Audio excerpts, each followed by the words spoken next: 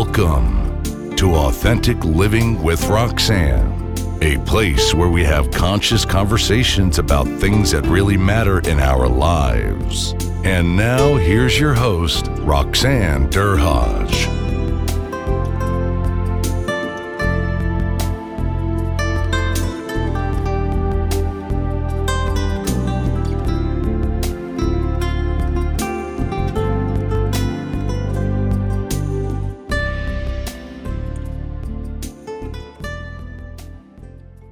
Hi everyone, it's Roxanne Derhaj. Thanks again for tuning in for Authentic Living with Roxanne.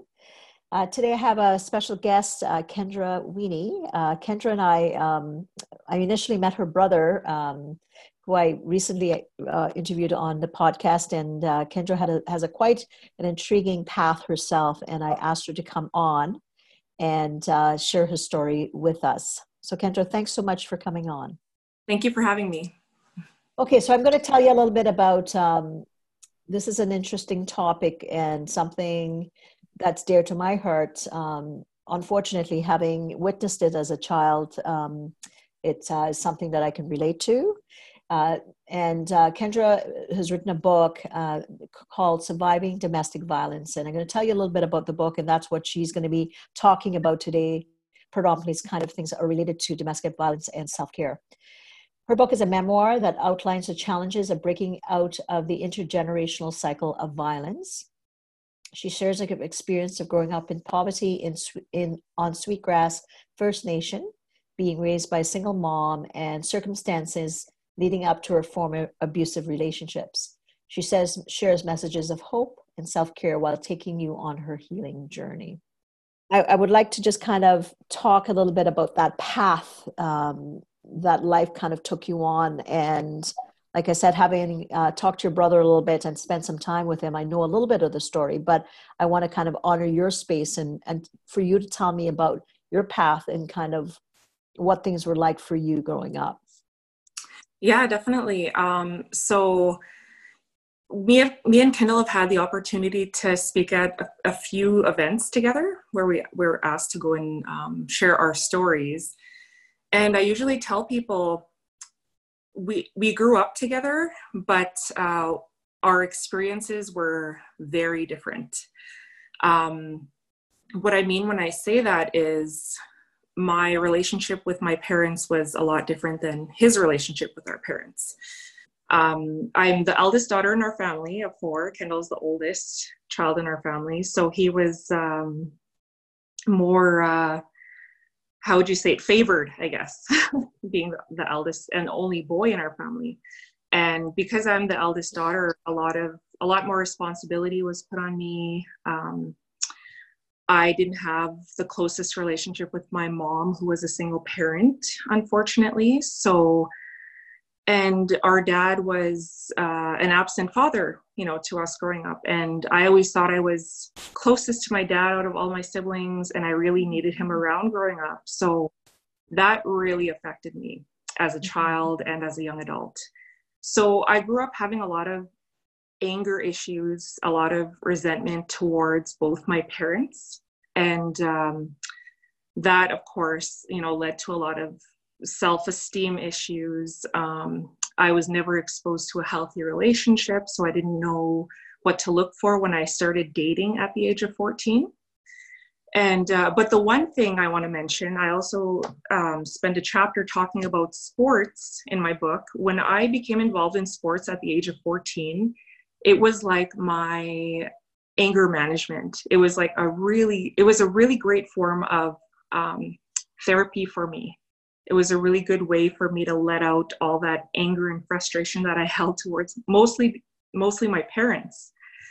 And, but around that age, I remember feeling really just a huge lack of love overall.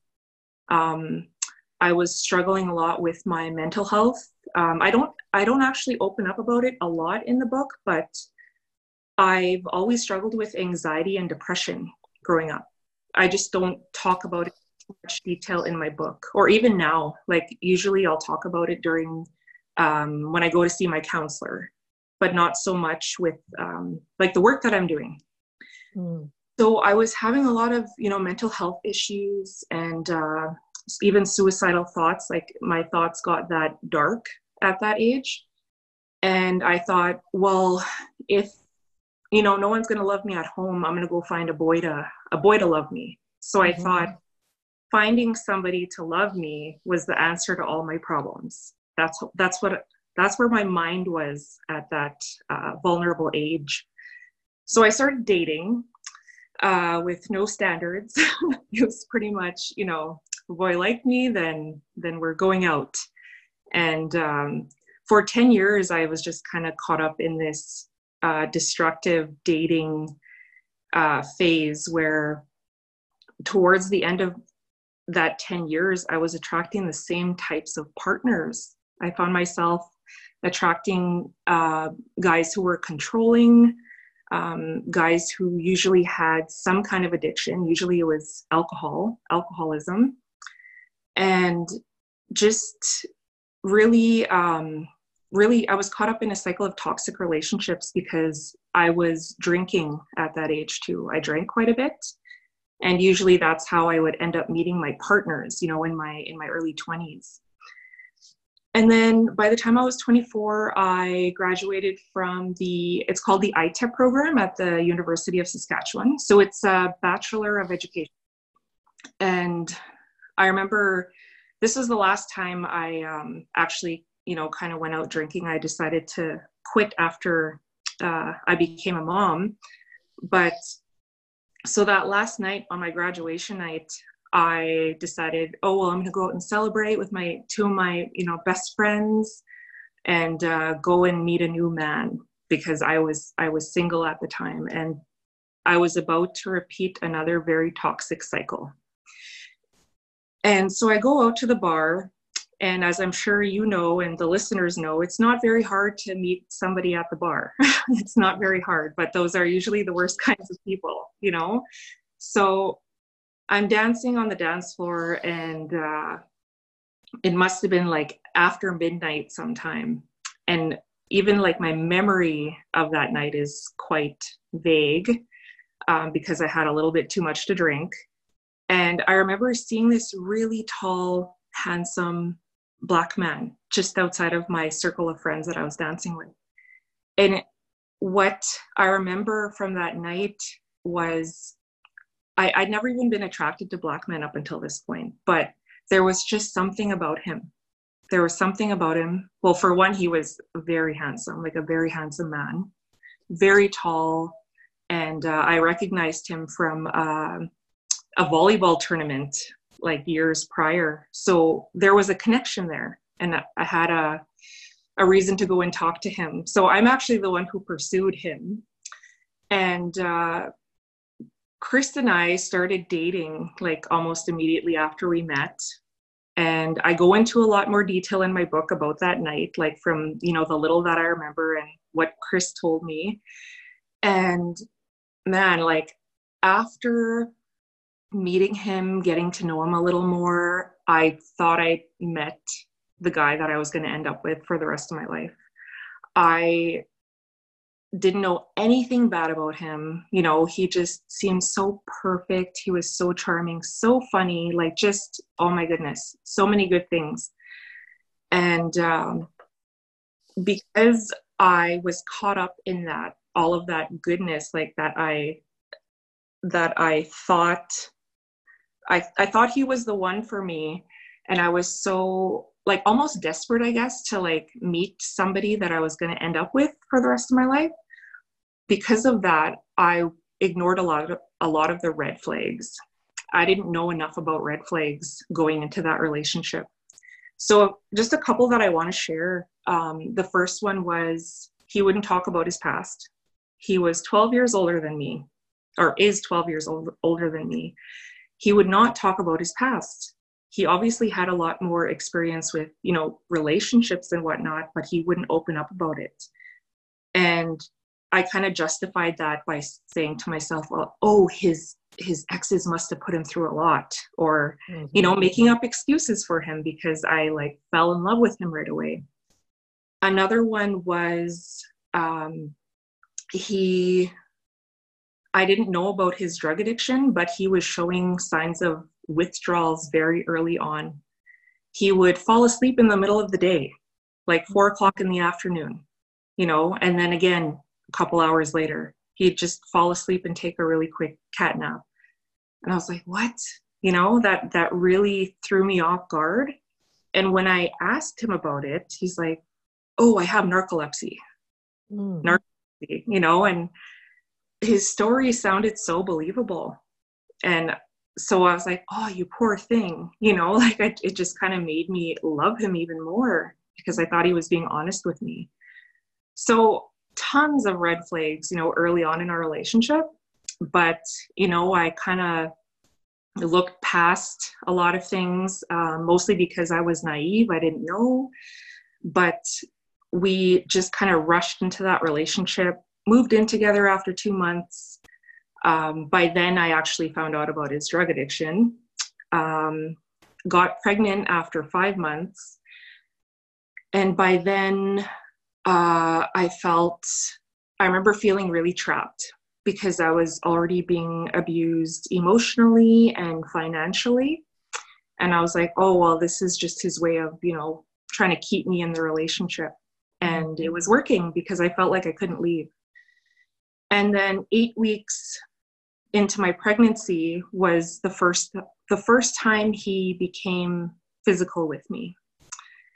And at that time, we broke up for a couple weeks. And I told myself, well, man, I really don't want to be a single mom. I saw all of the challenges my mom suffered through being a single mother. I did not want to be a single mom. Secondly, I did not want my child growing up without a dad because I grew up without a dad, and that was very hard on me. I didn't want my child having, the same self-esteem issues that I had. And then the third thing, I made this agreement with myself that if he's a good dad, I told myself, if he's a good dad after our child is born, it'll make up for everything he's put me through up until now. Like that'll, justify everything.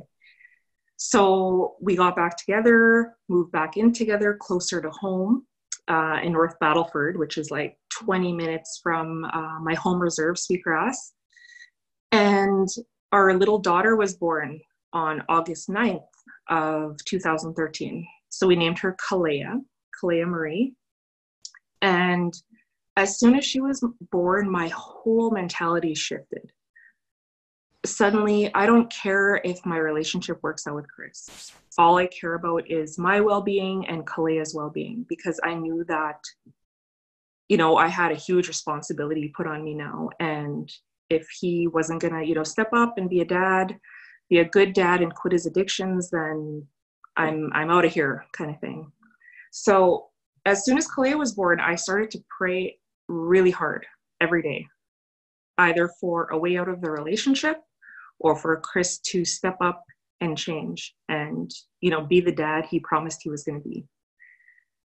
And I'm not going to go into too much detail about what happened next, because I go into a lot of detail in my book. But long story short, my prayers were answered 8 days later. Kalea was only 8 days old. And he ended up beating me so severely that I thought I wasn't going to live past that night. Mm-hmm. And it was actually prayer that saved my life in that moment. And I just felt, after everything happened, after I was able to escape, after Kalea was, safe and unharmed, I was just so thankful. I just felt so thankful that I was able to get out of there. And I kind of made this deal with myself again in the back of my head that obviously I survived for a reason. There's something, it probably has something to do with what I'm meant to do in life. And I decided the only way that I'm going to move past this, the only way I'm going to heal and, move on is if I start taking care of myself. So I started doing that. At first it wasn't every day, but now it's every day. It took over 6 years to get here. But I started doing a lot of things for self-care. So counseling, number one. I started going at least once a week. I share a lot more in the last chapter, but I'll share just a few here from a list that I came up with. I started listening to my body more. I started investing in myself, so spending money on myself, stepping out of my comfort zone, which was so hard. But, you know, the more I took care of myself, the easier it was. I decided I needed to break that cycle of violence in my family in order to set a good example. Changing the way I viewed things so that I'm not always playing the victim, you know, taking ownership of my own mistakes, because Chris was my decision. You know, I can't put the entire blame on him or the circumstances that I grew up with. He was my decision. Like, entering that relationship was my decision. And I stopped comparing myself to others. That was a huge thing that's really helped to get me to where I am. But the number one thing that I always share with people is the number one thing that I did to, I guess, accelerate my healing journey was to share my story. So the first time I did that was in October of 2017 in front of 500 strangers at a conference. It wasn't really planned, but I was part of a youth panel, and we were asked to share challenges that we've experienced to get to where we are. And I was like, I have to, you know, like I have to share.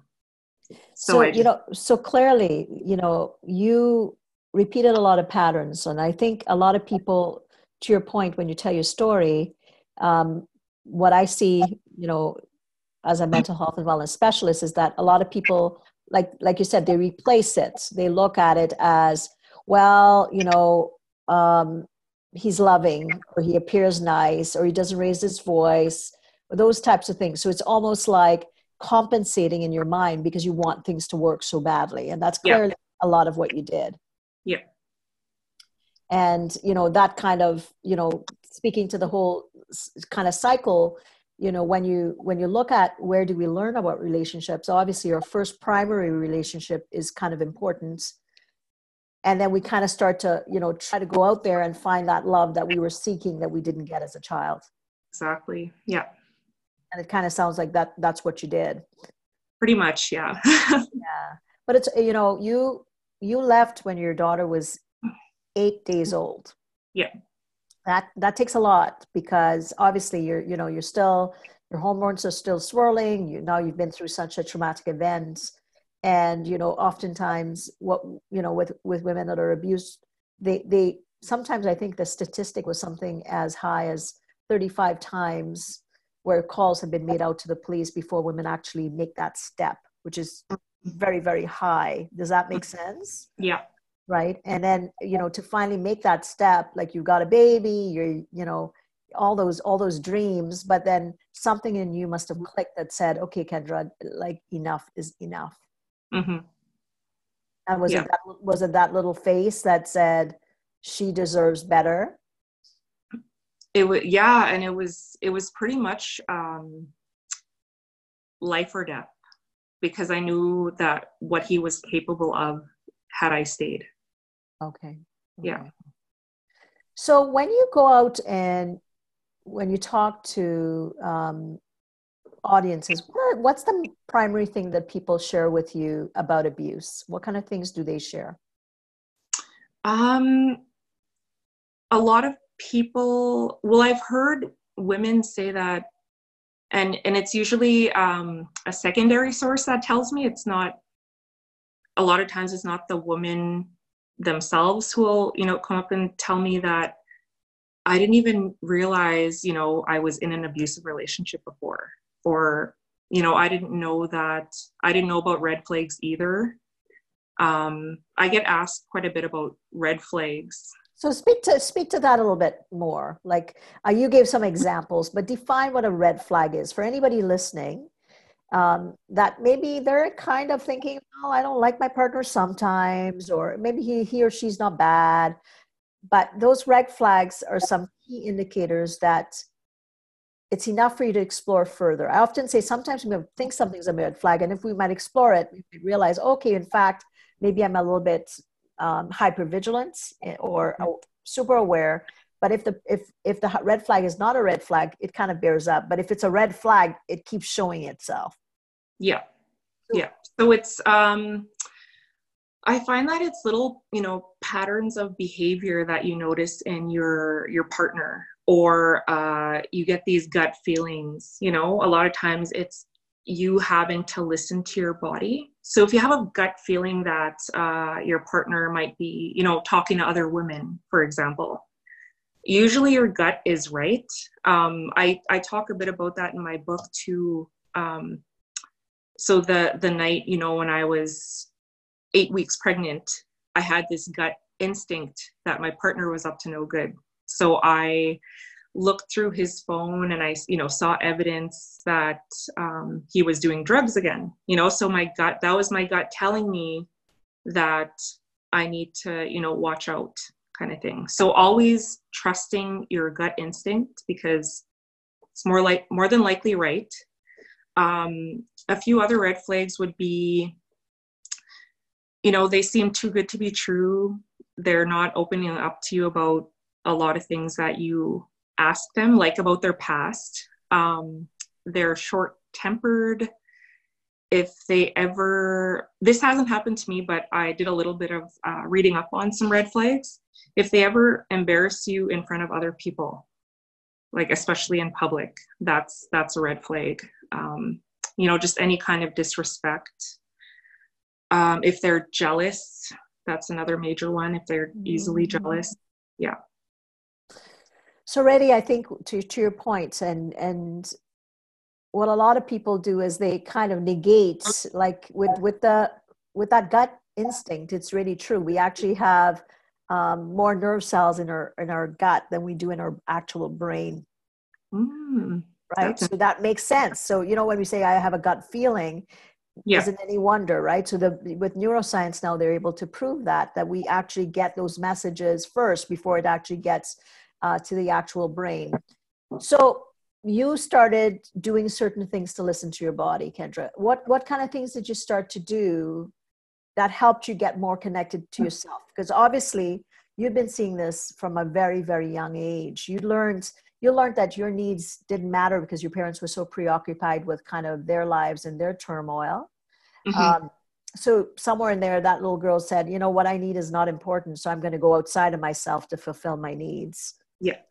So what did you start to do to connect it? How did you know you were getting connected to what was really good for Kendra?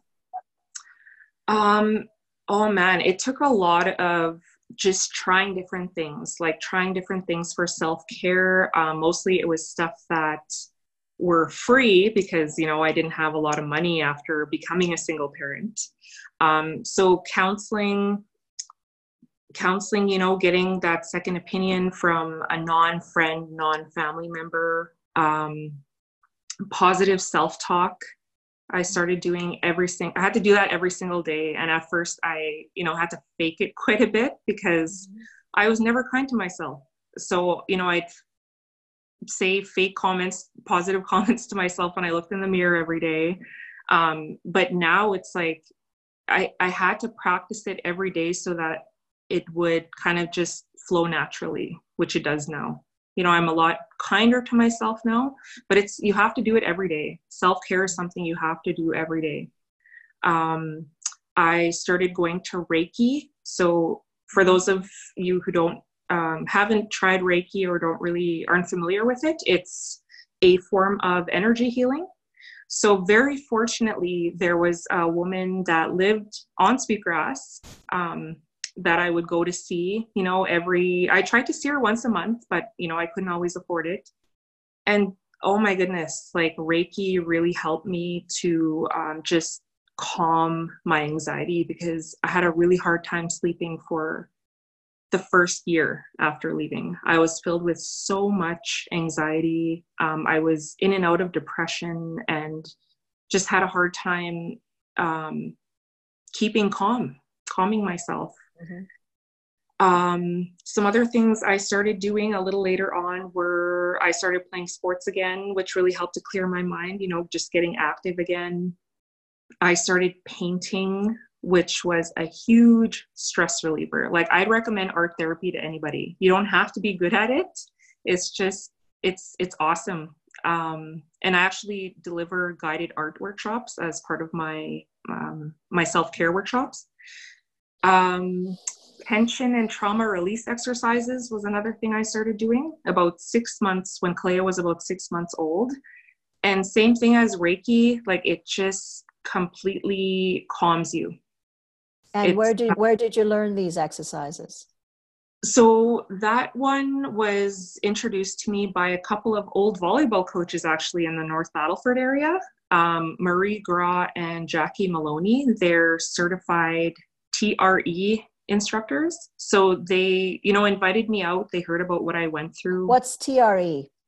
TRE stands for Tension and Trauma Release Exercises. Okay. Yeah. And they're very uncomfortable. Like, it's mostly your legs that just kind of shake uncontrollably. You can't really control, the amount of shaking, but it's like that your body just releases so much negativity, trauma that you've been through. Your body's kind of releasing it. And everyone's different. Like, everyone is going to react differently to it, but yeah, I just found it really beneficial. Amazing. So I'm going to assume that someday you're going to have to tell Clea some of the story about why you left. For anybody out there that maybe knows that they have to get out of a situation or whatever, I'm just curious, what kind of words what would you say to Clea when she is a bit older and she starts asking? I'm sure she's already asking questions. Yeah. What do you say to her? She asked nonstop when she was 4 years old. She's 6.5 now. And every single day, because she just really wants a dad. And she couldn't understand why, like, her dad, she never even met him, So I sat her down one day and I told her in a very child-friendly way, so that she'd understand, what, your daddy wasn't very nice to mommy. Your daddy hurt mommy. And if we would have stayed, he might have started hurting you too. And she's a very stubborn kid. And she's also a visual learner, like a lot of other kids. So I kind of thought, well, you know what? I was the same way when I was a kid. I know I was the same way. I was super stubborn. And I was like, well, I don't know how I'm going to, get through to this kid, get her to understand. So I was like, okay, I think I have to show her. So I showed her a picture of what I looked like after Chris had beaten me. And of course it made her upset. And she was, getting upset but it took me showing her that for her to understand. And I thought, well, you know what? I have to be honest with her, because she's going to grow up being angry with me for withholding that information, just like the way that I had anger and resentment towards my parents. So yeah, just be honest with your kids in a child-friendly way. And that takes a lot of strength, right? Because you want to protect her, but then again, you don't want her to believe that you're keeping her away from her dad. Exactly. Without a valid reason. Yeah. Kendra, this is a very powerful story, because I think so many people struggle, and maybe it's not physical, but a lot of emotional relationships, and they stay because they stay for the same reasons. I didn't grow up with a dad. My mom and dad, separated early. I yearned for love, all those things, all the same reasons. And I think of my life story where I kind of repeated the pattern, and where there was not physical abuse, but I made a limited choice in my partner at 18. and it bore out in different ways. Because in my opinion, when you don't work through the issues that you brought up with, what happens is it can package a bit differently. And after 25 years of marriage, my marriage ended also for the elements of the things that blocked me from seeing what would have made me happy. So your journey makes a lot of sense. I'm sure a lot of people listening, men or women, can also relate. What words of any, now you do, she speaks, she trains. Now I hear there's art therapy with the self-care, which is awesome. Tell people a little bit where they can do, and if they want to come to one of your workshops or have you speak for their companies, where they can get a hold of you. Yeah, so I have a website. It's just my first and last name, kendraweenie.com. That would probably be the best way to reach me, because it connects to my personal email. So there's that. I'm also on social media. So I have a Facebook page called Kendra Weenie Speaking and Workshops. And then I'm also on Instagram, but again, like through my website is probably the best way to get a hold of me. Any last words of wisdom for anybody that may be struggling with a decision about leaving? What would you say to them, Kendra? I would say, I'll actually leave off with the message that I usually leave off when I do presentations, and that is, everyone on this world is worthy. You are worthy of a good life, and you are worthy of healthy love, but you need to start by showing yourself love first.